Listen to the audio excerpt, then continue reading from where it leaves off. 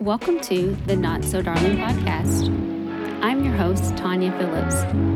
This is a platform where myself and my guests share honest conversations while not taking life so seriously. Because let's face it, being perfect is lame. This is the story of Caitlin and Matt. Caitlin is a 32-year-old who moved to Louisville from Boston with her fiance. They've been together for a total of 9 years. 5 years of that, Matt was able-bodied. You see, Matt was tragically paralyzed in a pickup basketball game in 2016, a week before he was set to propose. In 2018, Caitlin and Matt moved to Louisville so Matt could be a part of a clinical trial at U of L, funded by Christopher and Dana Reeve Foundation. The study involves an epidural stimulation implant in the spine. Caitlin is a speech therapist, and Matt attends therapy every day. They were set to get married May of 2020, but they had to postpone last year due to the pandemic. So they are getting married in 2 weeks. I wanted to share their story in light of how people take life for granted and how your life can change in the blink of an eye. I really wanted to showcase their relationship because in this day and age, people are quickly to give up on themselves and in their marriage. In all reality, this couple has been through so much together and they're not even married yet. So their relationship is truly inspirational. And speaking of being inspired, listening to Matt being so positive about his life and his future gives me hope that his foundation will change the world of spinal cord injuries. His foundation, MW Fund, focuses on the positive. Go check them out at mwfund.org. Hello, guys. How are you? Good. How are you? Doing well. Good. I am so glad that we finally got to connect. Yes, it's been a bit of a phone tag situation, I suppose.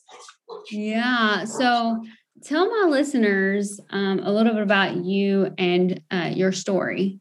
Okay. So Where do we start? Yeah. Matt and I have now been together for almost 10 years. And we met down the Jersey Shore. He's from North Shore, Massachusetts, and I'm from Old Can, New Jersey. We met on the beach, and we basically haven't gone a day without talking since. And then we dated for I moved to Boston in 2012 to go to grad school, and we didn't move in with each other right away. We waited a bit. We moved in with each other after like 5 years of dating in the south end of Boston. Long story short, essentially, Matt was playing a pickup basketball game in Cambridge, Massachusetts, and he was dribbling towards the basket and got tripped and ended up going headfirst into the wall, immediately paralyzing him from the shoulders down. So he was in the hospital for about 2 months and then intensive inpatient rehab for another 3 months. And all the while I was looking for a place for us to live because now we were going to have to adapt to like basically a whole new life. And find a place that was accessible for him. And then, from then on, it was kind of just adjusting to life, going from completely independent of each other to almost like a dependency, I guess, if you will. I mean, I wasn't his primary caregiver, but I definitely had to do some caregiving. And so we lived together in Somerville, Massachusetts for about 2 years, 3 years. Yeah, almost 2 years. Yeah.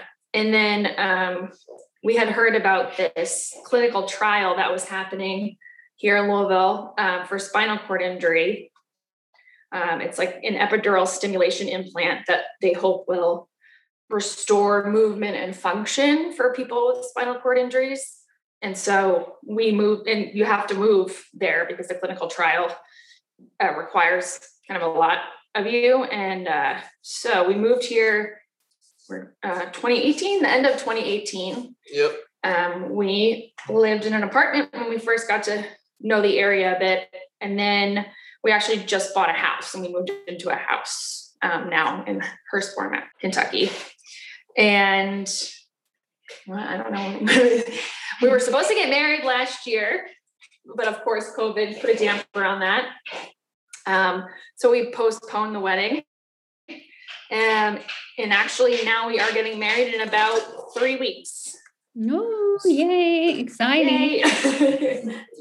Well, first off, I want to ask you guys, I am a big fan of the show Jersey Shore. And so when you said Jersey Shore, I'm like, uh-oh, did they meet at Karma? I mean, like that? I don't think it was that Jersey Shore. No, maybe in that Jersey Shore. Oh, it was that, not the same area. Well, I grew up going to the Jersey Shore, and it wasn't the way it is now. So, I actually tend to think that North Jersey and South Jersey should be two totally different states, because it's just not, it's just completely different from each other.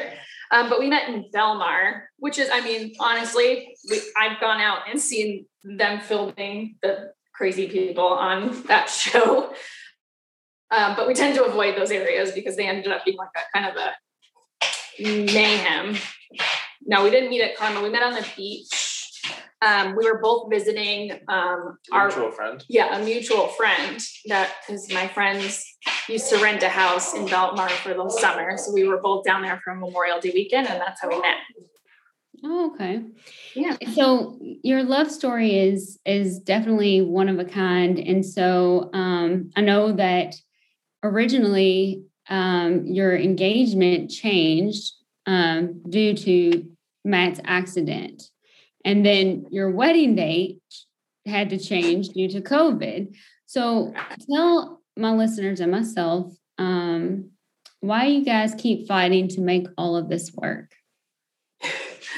Well, I don't think we have much of a choice. Yeah, kind of just dealt the situation. Yeah. And well, I mean, so yeah, he was supposed to propose like the week of or the week after his accident.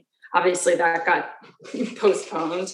And then he wanted to wait to do it and see if he could, maybe do it with his hands or his arms. But he hasn't gotten to that point yet.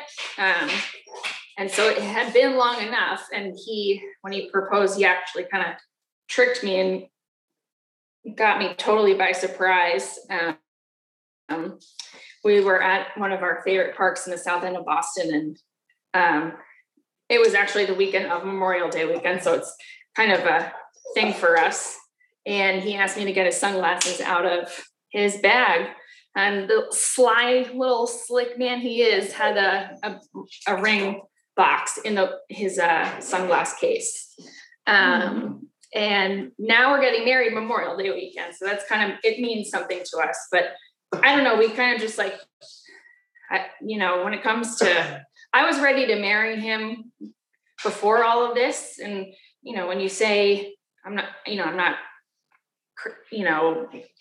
so gung-ho about marriage vows, but when you say those words, like for better, for worse, in sickness and in health, like, do you really just mean it? Or do you, just do it because that's what you think you should be doing? So if I said that and I meant it and I felt it, then, there would be no reason that we would have ended it, or we would have just not been together, because it never really was a choice for us.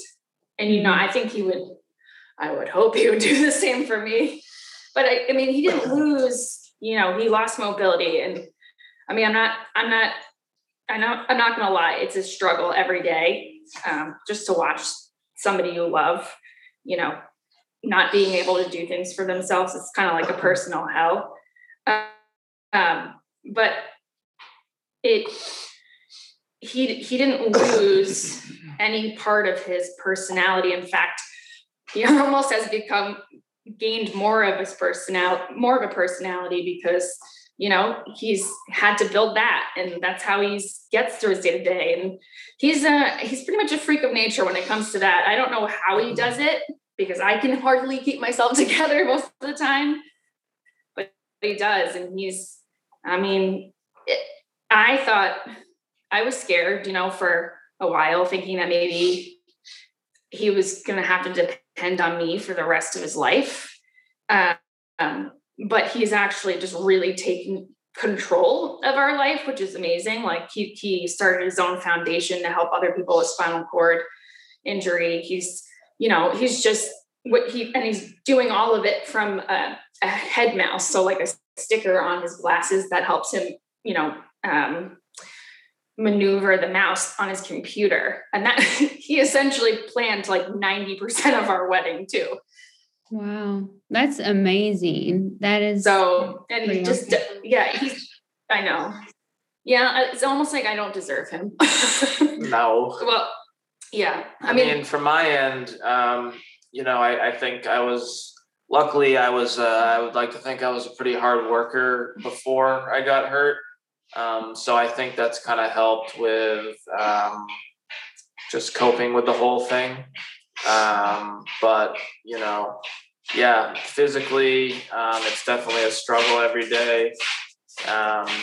And, it's been almost 5 years now. So we've had a lot of time to learn and adjust to things. And I've kind of learned different ways to deal with things and, what my needs are and how we can kind of coexist in a new way of living together. So that was obviously different, but I don't feel like it's like your question was, how have we fought to make it work? Mm-hmm. And I can tell you how. Well, I mean, the one big thing, and this might sound like terrible, not terrible, but we go out of our way to make sure that I don't care for him unless I absolutely have to, like, provide care for him, because I think we've done a really good job of kind of differentiating between a mother and a son almost, instead of a partnership. He doesn't want me to take care of him. And I mean, regardless, and if I'm being honest, when caregiving, no matter who it's, no matter who it is you're caring for, you can form some sort of resentment, when you're tired and you just want to go home from work and just relax and watch TV, but then you also have to take care of a loved one. It's a resentment that you don't want to admit out loud, but for sure, I mean, it's the reality of it. So we might make it look like we have our stuff together, and I'd like to think so, for the most part, but we're still very much learning. Go ahead. Yeah, I could speak from that. I mean, not in a different situation, but as a mom, or my dad was sick, and so I had to take care of him. And sometimes, you get exhausted, and you don't mean to be hateful or short, with someone, but you may just be a little, at wit's end, I guess you should say, or could say. Yes. With that person. And it's not like you dislike them. It's just like you may dislike the moment that you're in right at that time. For sure. And I mean, the one thing that is kind of frustrating, or I mean, not kind of frustrating, but we try to make our lives as normal, quote unquote, as we possibly can.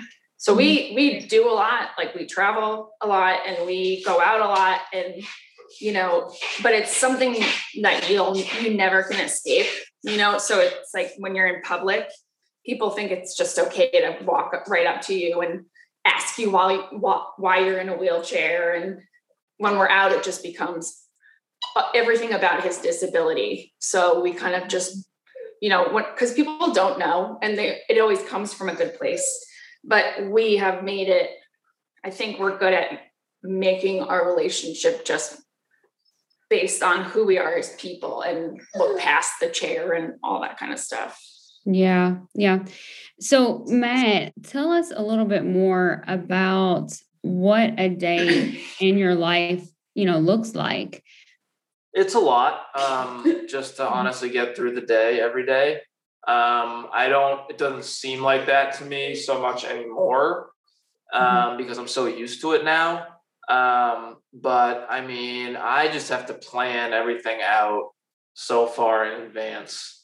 It's everything from, making sure that I have enough time to get up in the morning to making sure I have my caregivers coming at different times of the day in order to, so that I'm on time for everything that I have to do, making sure that I have somebody to, feed me a meal at this time because I want to do something else at this time.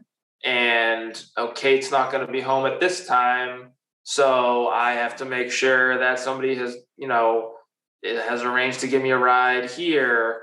But basically, it takes me 2 to 3 hours to get up in the morning, depending on what I have to do with, all my activities of daily living, showering, getting dressed, all this. I do a lot of stretching. Getting in and out of bed. What? Getting in and out of bed with the whole. Yep. In and out of bed. And then, so, that's pretty normal. Then I'll probably, depending on my schedule, work on my computer for an hour or so before I go to therapy. I've been doing a variety of different things with the epidural stimulation research program here in Louisville. So whether it's that or PT or OT, I usually spend anywhere from 2 to 4 hours at Fraser Rehab every day. After that, I'll, come home. If I have to do errands or whatever it is, I obviously have somebody. I've been fortunate enough to have my own handicap accessible van. So somebody, I have somebody who drives me to and from every day. I'll come back, eat a snack, maybe do some more work, eat some dinner. And then I have a different caregiver that'll come at night to, get me ready for bed. So, the major thing is I just, I have to have every part of every day pretty much planned out, which can be, pretty stressful at times. So, that's a normal day for me. Yeah. I mean, I work with like the geriatric population as a speech therapist, and there are a lot of things in the places where I work, like adaptive equipment that you would imagine an older person would have at home, but our house is kind of full of it as well. And we're just trying to make it, work and make it easy for him to get around and just making life easier. Like, as much as we just bought a new house and we have a beautiful bedroom that we did all this work on, and, but we have to have a Hoyer lift, which it's essentially like a hammock, if you will, that goes under him to lift him out of bed onto his chair, but it's just kind of something you just get used to. Like it doesn't look aesthetically pleasing, but if it makes it easier for him, it doesn't matter. Yeah. And so do you have someone there like 24 hours a day, or is it just at certain times of the day? No, not 24 hours a day. I'm able to, with my kind of accessible technology, I'm able to use my phone with voice commands and also with Bluetooth connection to my chair. I'm able to use my computer with a head mouse. I have just recently installed a automatic door opener that's compatible with, Alexa and with my phone. So I'm able to open a door and get outside and open the garage if I need to, if I'm here on my own. So, I can't be by myself for, 2-3 hours, different periods of the day. But, I'm restricted in that, there comes a point where I need somebody here because, I had a spasm in my chair and I can't fix the way that my leg is, or I ran out of water or something, or I need to go to the bathroom. So, there's those things that limit me. I always have to have somebody here overnight with me. So if Caitlin has to go away on a trip or something, I need to arrange to have family or caregivers stay over with me. Yeah. And that's just for, safety reasons, obviously, because if I'm in bed and something were to happen, I can't do anything. Yeah. Yeah. And so your accident was it was something that happened. You were just playing basketball and you just on a league, just for fun, I'm assuming. And yeah, it was a men's league that I played in once or twice a week after work. And basically it was played in a gym that was unfortunately created in a space that was too small. So there was no buffer zone underneath the baskets. They were attached directly to the walls. It was played on kind of like an old racquetball court that they converted into a basketball court. So when I was driving to the basket, I was tripped by a defender, and I just didn't have time to get my hands out to stop myself before, falling right into the wall. And, unfortunately, if there had been another 3 feet of space under there, I probably would have been fine because I would have hit the ground and slid and stopped. But I went head first into the wall, and that caused my head to go back and tear ligaments in my neck, which ultimately caused my spinal cord to get, I guess, nicked. Yeah. Yeah. It caused enough trauma in there for my spinal cord to get bent in just the wrong way. Yeah, he's at a very high cervical level injury. He's paralyzed at the C3 level. And a lot of times, C1, even C2, sometimes they don't, make it because it's such a high injury. So yeah, I had to be on a ventilator for like 2 to 3 months. Yeah, all of the to functions help me breathe before I was able to recover from that. Is this something that immediately, like once you hit your head, or was that immediate? Like you could not move? Oh, yeah, it was immediate. And I was conscious through the whole thing. I didn't have any head or brain trauma. It's just the tearing of the ligaments in my neck caused the damage to my spinal cord. But yeah, I was conscious through the whole thing, but immediately I couldn't move. Which it's crazy because when you think of a spinal cord injury, you think of some traumatic accident. I've heard of people, my dad being one, completely shattering their spine or, like breaking things. All he did was tear ligaments. And that's how crazy the spinal cord injury is. Like it just presents so differently in everyone. And I was home making dinner and I got the call that I needed to go to the gym. I didn't know what happened. Whoever called me on his team said, he's conscious, but you need to get here now. And so I got in my car and I ran every red light in Boston and made it to Cambridge in like maybe 5 minutes. I beat the ambulance there and everyone was just kind of standing around, not sure what to do. And Matt was just laying on the ground and he couldn't really breathe because the muscles that control his diaphragm, obviously he's paralyzed from the shoulders down. So, and that part is responsible for filling your lungs with air. So he couldn't breathe really that well. And his eyes were bloodshot and his legs were just swollen. And they were hot to the touch.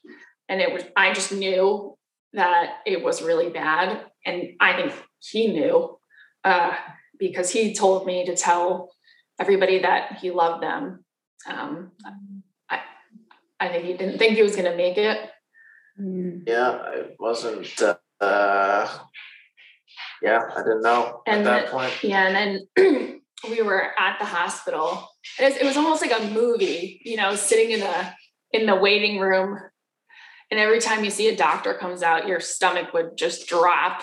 And then, we were waiting to see what the MRI would say, the CAT scans, all that kind of stuff. And so what they had initially said was, we don't see anything on those. We're hoping that this is just transient and that it's just a shock to the system, and that once the swelling goes down, he should be okay. Mm-hmm. And that's what they said at first. And then that didn't happen. And so, he had a tracheostomy tube to help him breathe initially, and a G tube to be fed. He had a bunch of tubes draining stuff from his lungs because he got really sick. One time he had a surgery to fix his tracheostomy hole, and he flatlined for 2 minutes. So the nurses jumped on top and started doing CPR and thankfully resuscitated him. But there was a lot of times where it was really, really scary. Yeah. Let me ask you this too. So when after you arrived at the hospital and then you found out that you had this injury, and then they have to put the I was going to say the breathing machine, but it's the my mind just went blank. I know what it is. The ventilator. There we go. The ventilator. The ventilator. How do you successfully in your situation come off of that? Because if you lose mobility, is that something you had to work to gain that back? Yep. Yeah. It's like working out for breathing. Okay. So they basically will start to train you. They'll slowly wean you off of it in order to kind of retrain you to breathe on your own. So you spend more and more time each day without the help of the ventilator.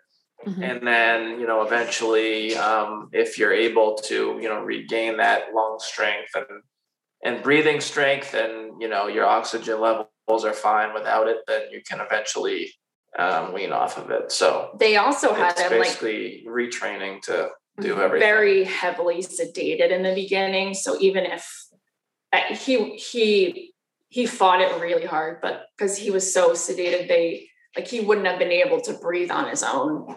But like you said, they slowly wean you off, and you gain more endurance, I guess, if you will. Yeah. Yeah. So tell us a little bit more about, so once you kind of started getting into recovery and finding out more information on this program that you're in, and you, I guess, is it the Christopher Reeves program? Well, the Christopher Reeve Foundation is one of the primary funders for the research program here. Yes. Oh, okay. Initially, the doctor, when he was in the hospital, we had a family meeting. I think it was before they even did any sort of fusion surgery on his spine. They basically said, we can guarantee that you will breathe, talk, and eat on your own. Eat meaning have food, not feed himself. But everything else he's going to learn to do with his mouth or his head. And so, but he's here, this program that he's in, he was implanted with a device that was originally made for pain, I think. And then Dr. Harkema, who runs the program, kind of discovered that it could restore movement and function. So he can go to therapy and during this trial, and he'll stand for like 2 hours at a time on his own. Wow. But well, let's back up. Not quite. Let me start with, so I was just going to work out for the first 2 years after injury at there's a rehab place in Boston that specializes in spinal cord injury, and they work you out just like any other person would work out. You walk on a treadmill, you do standing, you do, mobility, stretching, all these different things, electronic stimulation where they put stim pads on the outside of your skin and stimulate different muscles. So I was doing that for about 2 years, and heard about this program through somebody that I met. He was actually the first person to ever get implanted with the stimulator for spinal cord injury recovery. And they've been working on this program down here for over 10 years now to try and get it kind of FDA approved to be a device that anybody can get for spinal cord injury recovery. And I was lucky enough to get accepted into the program in the summer of 2018. And so, that's why we moved down here in the fall of 2018. But yes, they've been focusing on the ability to improve blood pressure in people with spinal cord injury. A lot of people who have higher level injury are not able to regulate their blood pressure, and it's often very low. And the stimulator can fix that issue. So they focused on that cardiovascular aspect. They focused on the ability to stand with the stimulator, and then also the ability to voluntarily move your lower extremities, which they've shown everybody who's gotten the implant so far has been able to do those things successfully. So yes, with regarding the standing, I was able to stay standing for 1 to 2 hours a day with minimal assistance and no blood pressure issues. So all that has been very promising. Yeah, that's incredible. Out of it. Yeah, it's really incredible. The goal of this study essentially is, because it's still in clinical trials, is to get it FDA approved, so that when somebody comes into the hospital, like Matt did with a spinal cord injury, they're not going to basically be told you'll have no quality of life.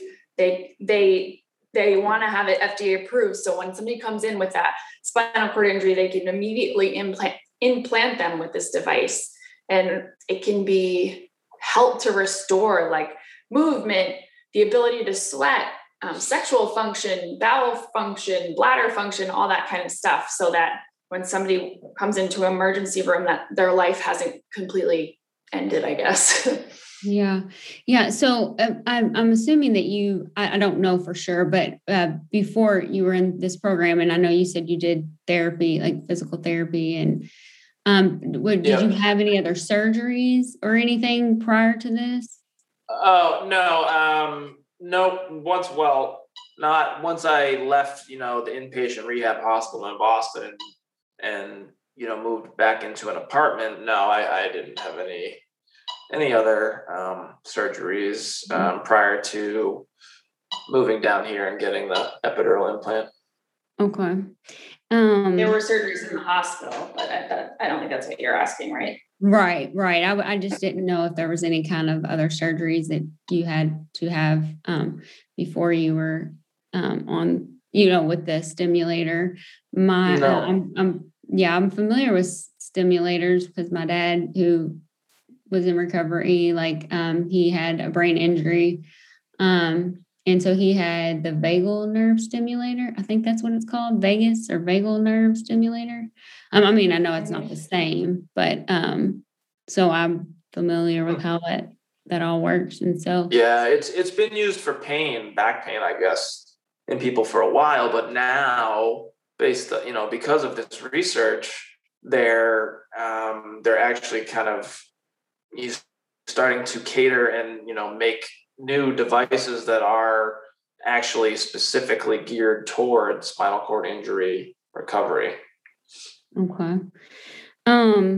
So I guess, a big question that I would have for you guys is like, financially, and this is probably a big deal because, insurance and all of that.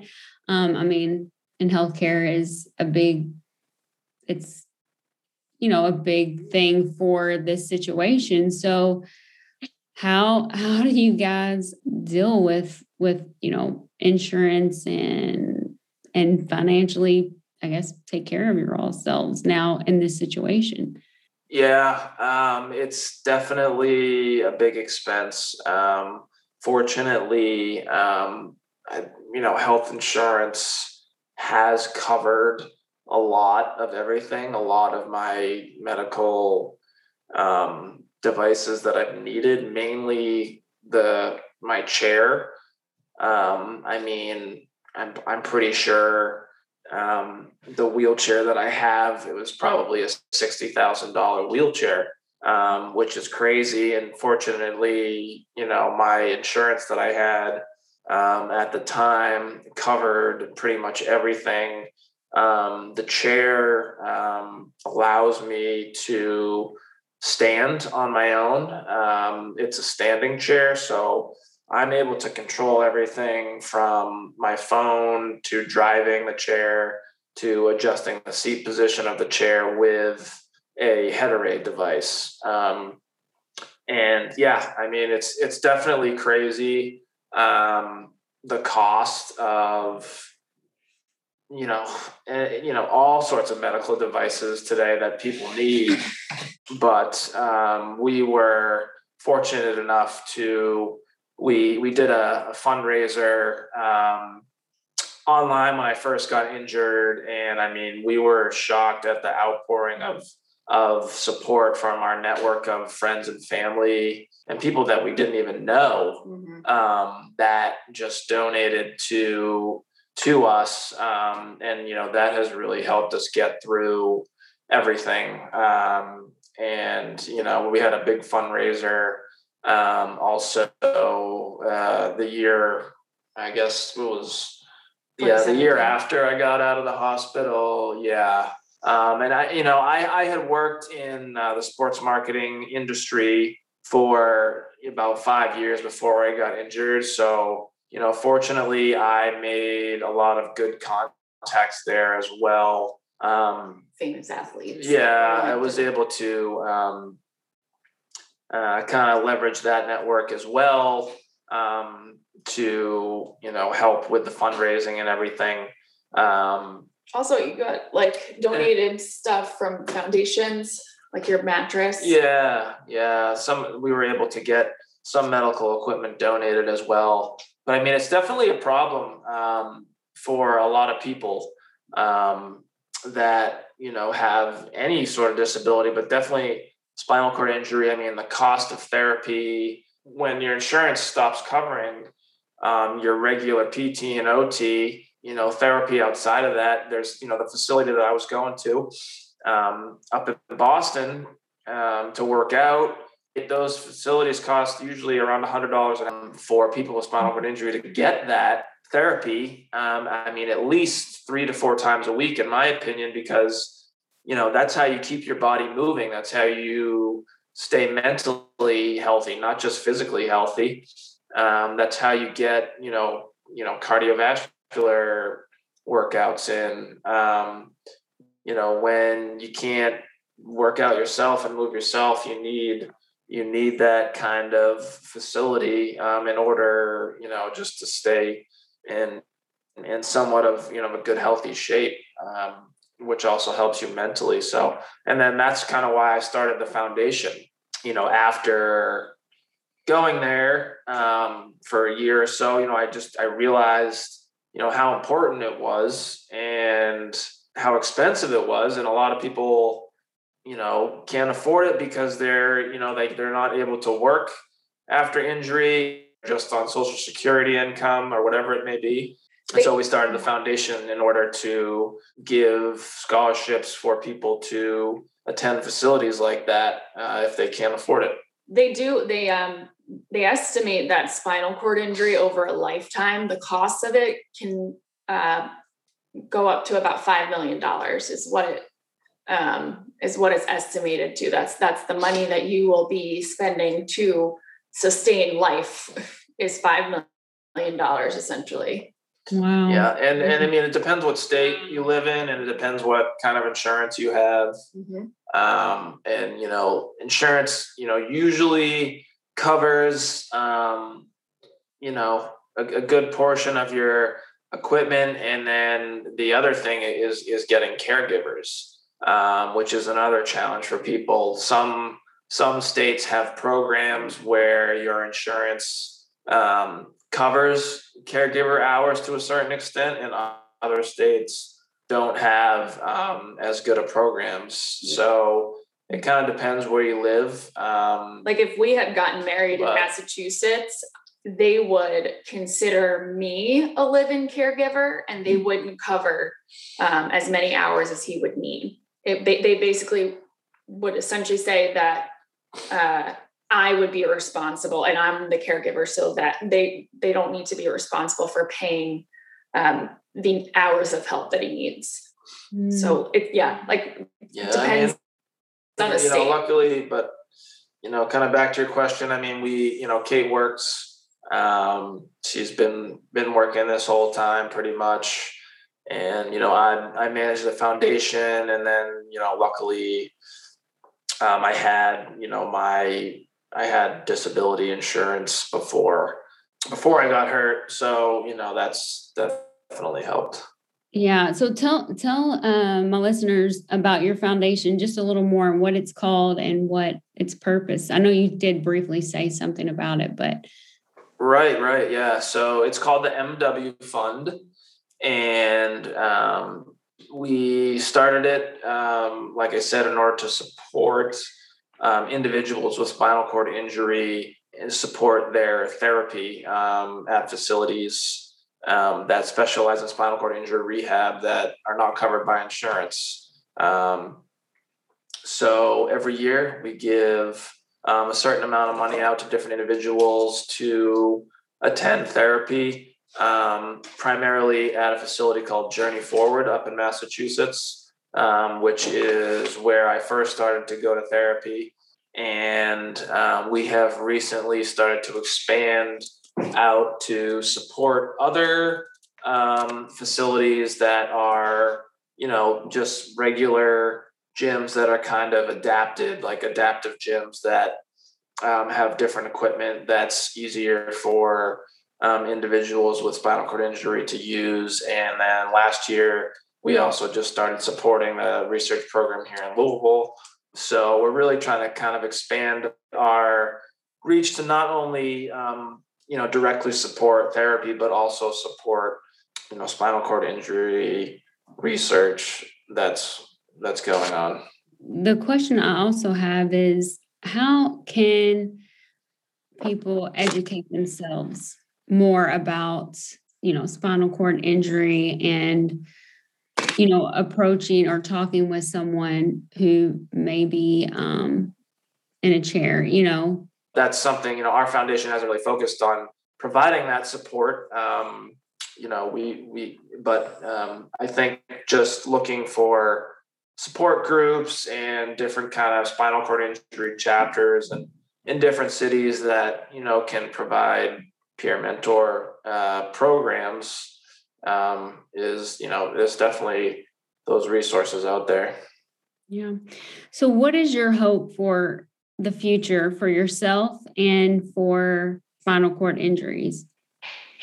Well, I mean, the easy answer is obviously I want there to be a cure.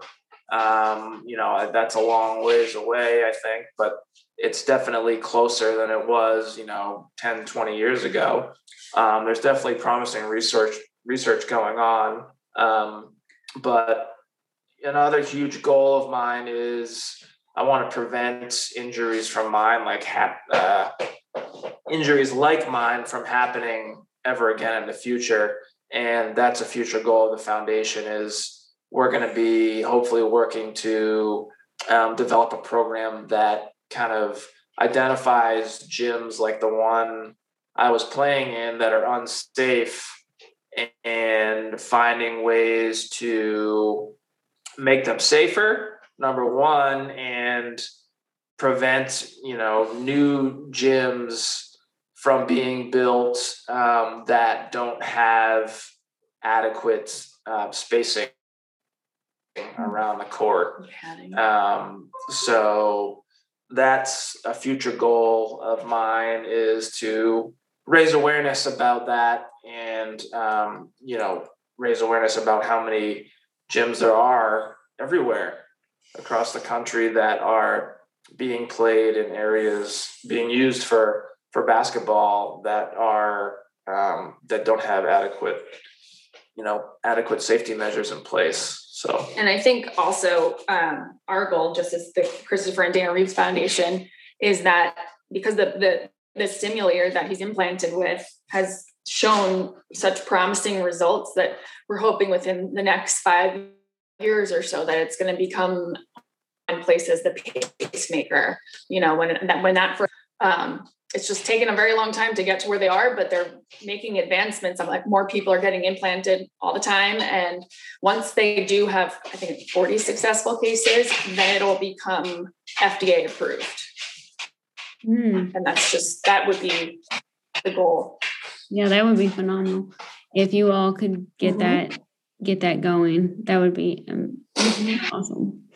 So I guess as we're coming, to an end of the episode, and I would love to talk to you more. I know you guys have your time constraints, and I have so many questions, but I guess,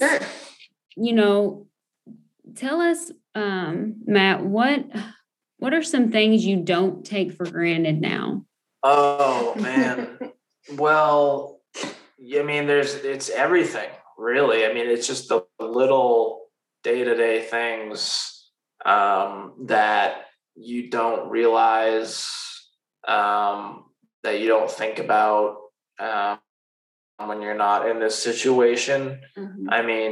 Just a nice day when the sun's out and the weather's nice and you're able to just sit outside with friends and or family and just enjoy life. Also, honestly, just every day-to-day things, like the ability to pick your nose. Just scratch your face. Yeah. Or hug. He can't hug me. He can't hold my hand. There's so many. The list could just go on and on.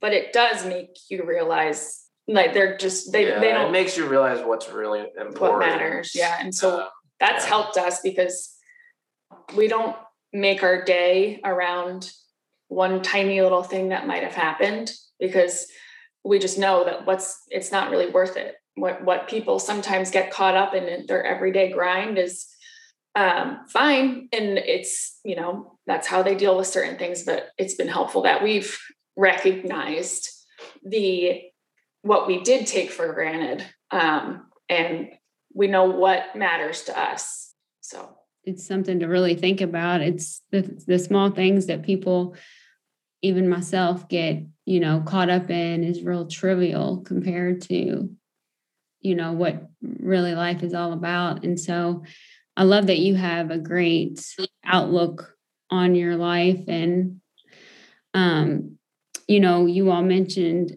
the caregiving and the intimacy, and I'm kind of backtracking back to what we were talking about before, but you guys have just a strong connection, I can tell. And I would love for you, Caitlin, to just talk a little bit more about those feelings and, as you're going to get married soon. Yeah.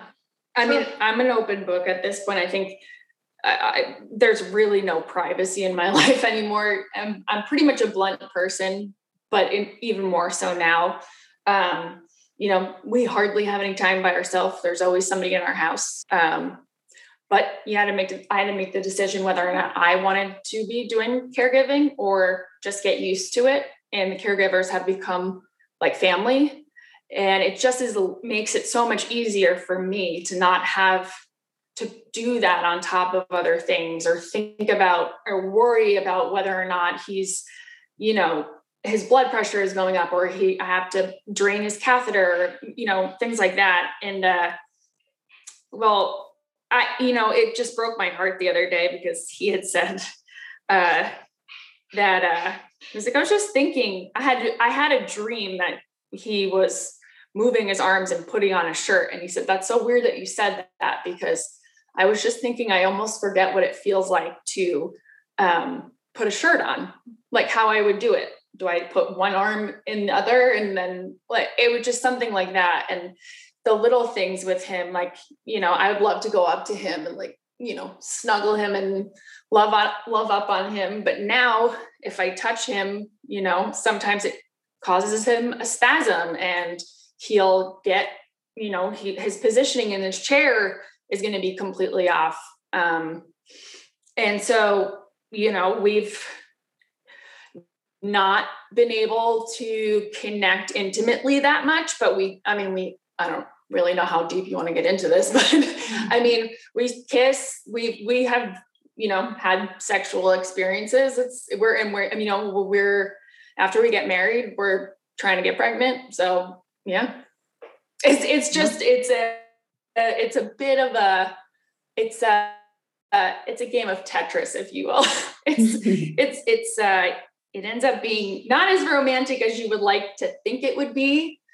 And it's not that often, but when it is, it's great. Like we just connect, like, I don't know, mentally so much more with each other when we actually can sit there or be there with each other and appreciate just, each other, instead of making our whole day about spinal cord injury. Like the other day we were outside and we were listening to songs for our wedding, and we kind of slow danced on the deck. Like he put his chair, he can stand in his chair. It's almost like a transformer chair. It stands him up. And so I got to remember how tall he actually is, which was nice. And put my arms around him, and we just danced a little. It's just, we're finding ways to make it romantic, but it's trial and error for sure. It's so interesting, and I can just picture it, and I find it to be so inspiring, and just as being a wife who has been married for 17 years, and so when you're married for a long time, you go through all these things in your lifetime of marriage, and you sometimes kind of lose certain things, intimacy and connection. And I love the fact that it's more about, mentally and not so much physically. And I'm not saying that there's anything wrong with like people being attracted to each other physically, but just that deep connection is so much more meaningful, I think, than, physically. And I think it's so hard, unfortunately, to realize that when you're just quote unquote, normal and healthy. How I think that maybe is another goal of mine, is to kind of inspire people to realize more what is important. It's so hard when you're just, everything is easy and normal, to realize that. And unfortunately, it can sometimes take a major life event to change your views. And I look at other couples, and it's hard. Everybody goes through that. It's impossible not to stage. Everybody has a stage where they lose some sort of connection. It doesn't matter who you're with. It's just human nature. If you're with somebody for so many years, there are going to be times where you just kind of don't connect the same. And then you have to find a way to reconnect. Yeah. Or you don't. Right. It's so right. It's so true. Okay, so tell my listeners where they can find you guys and your foundation.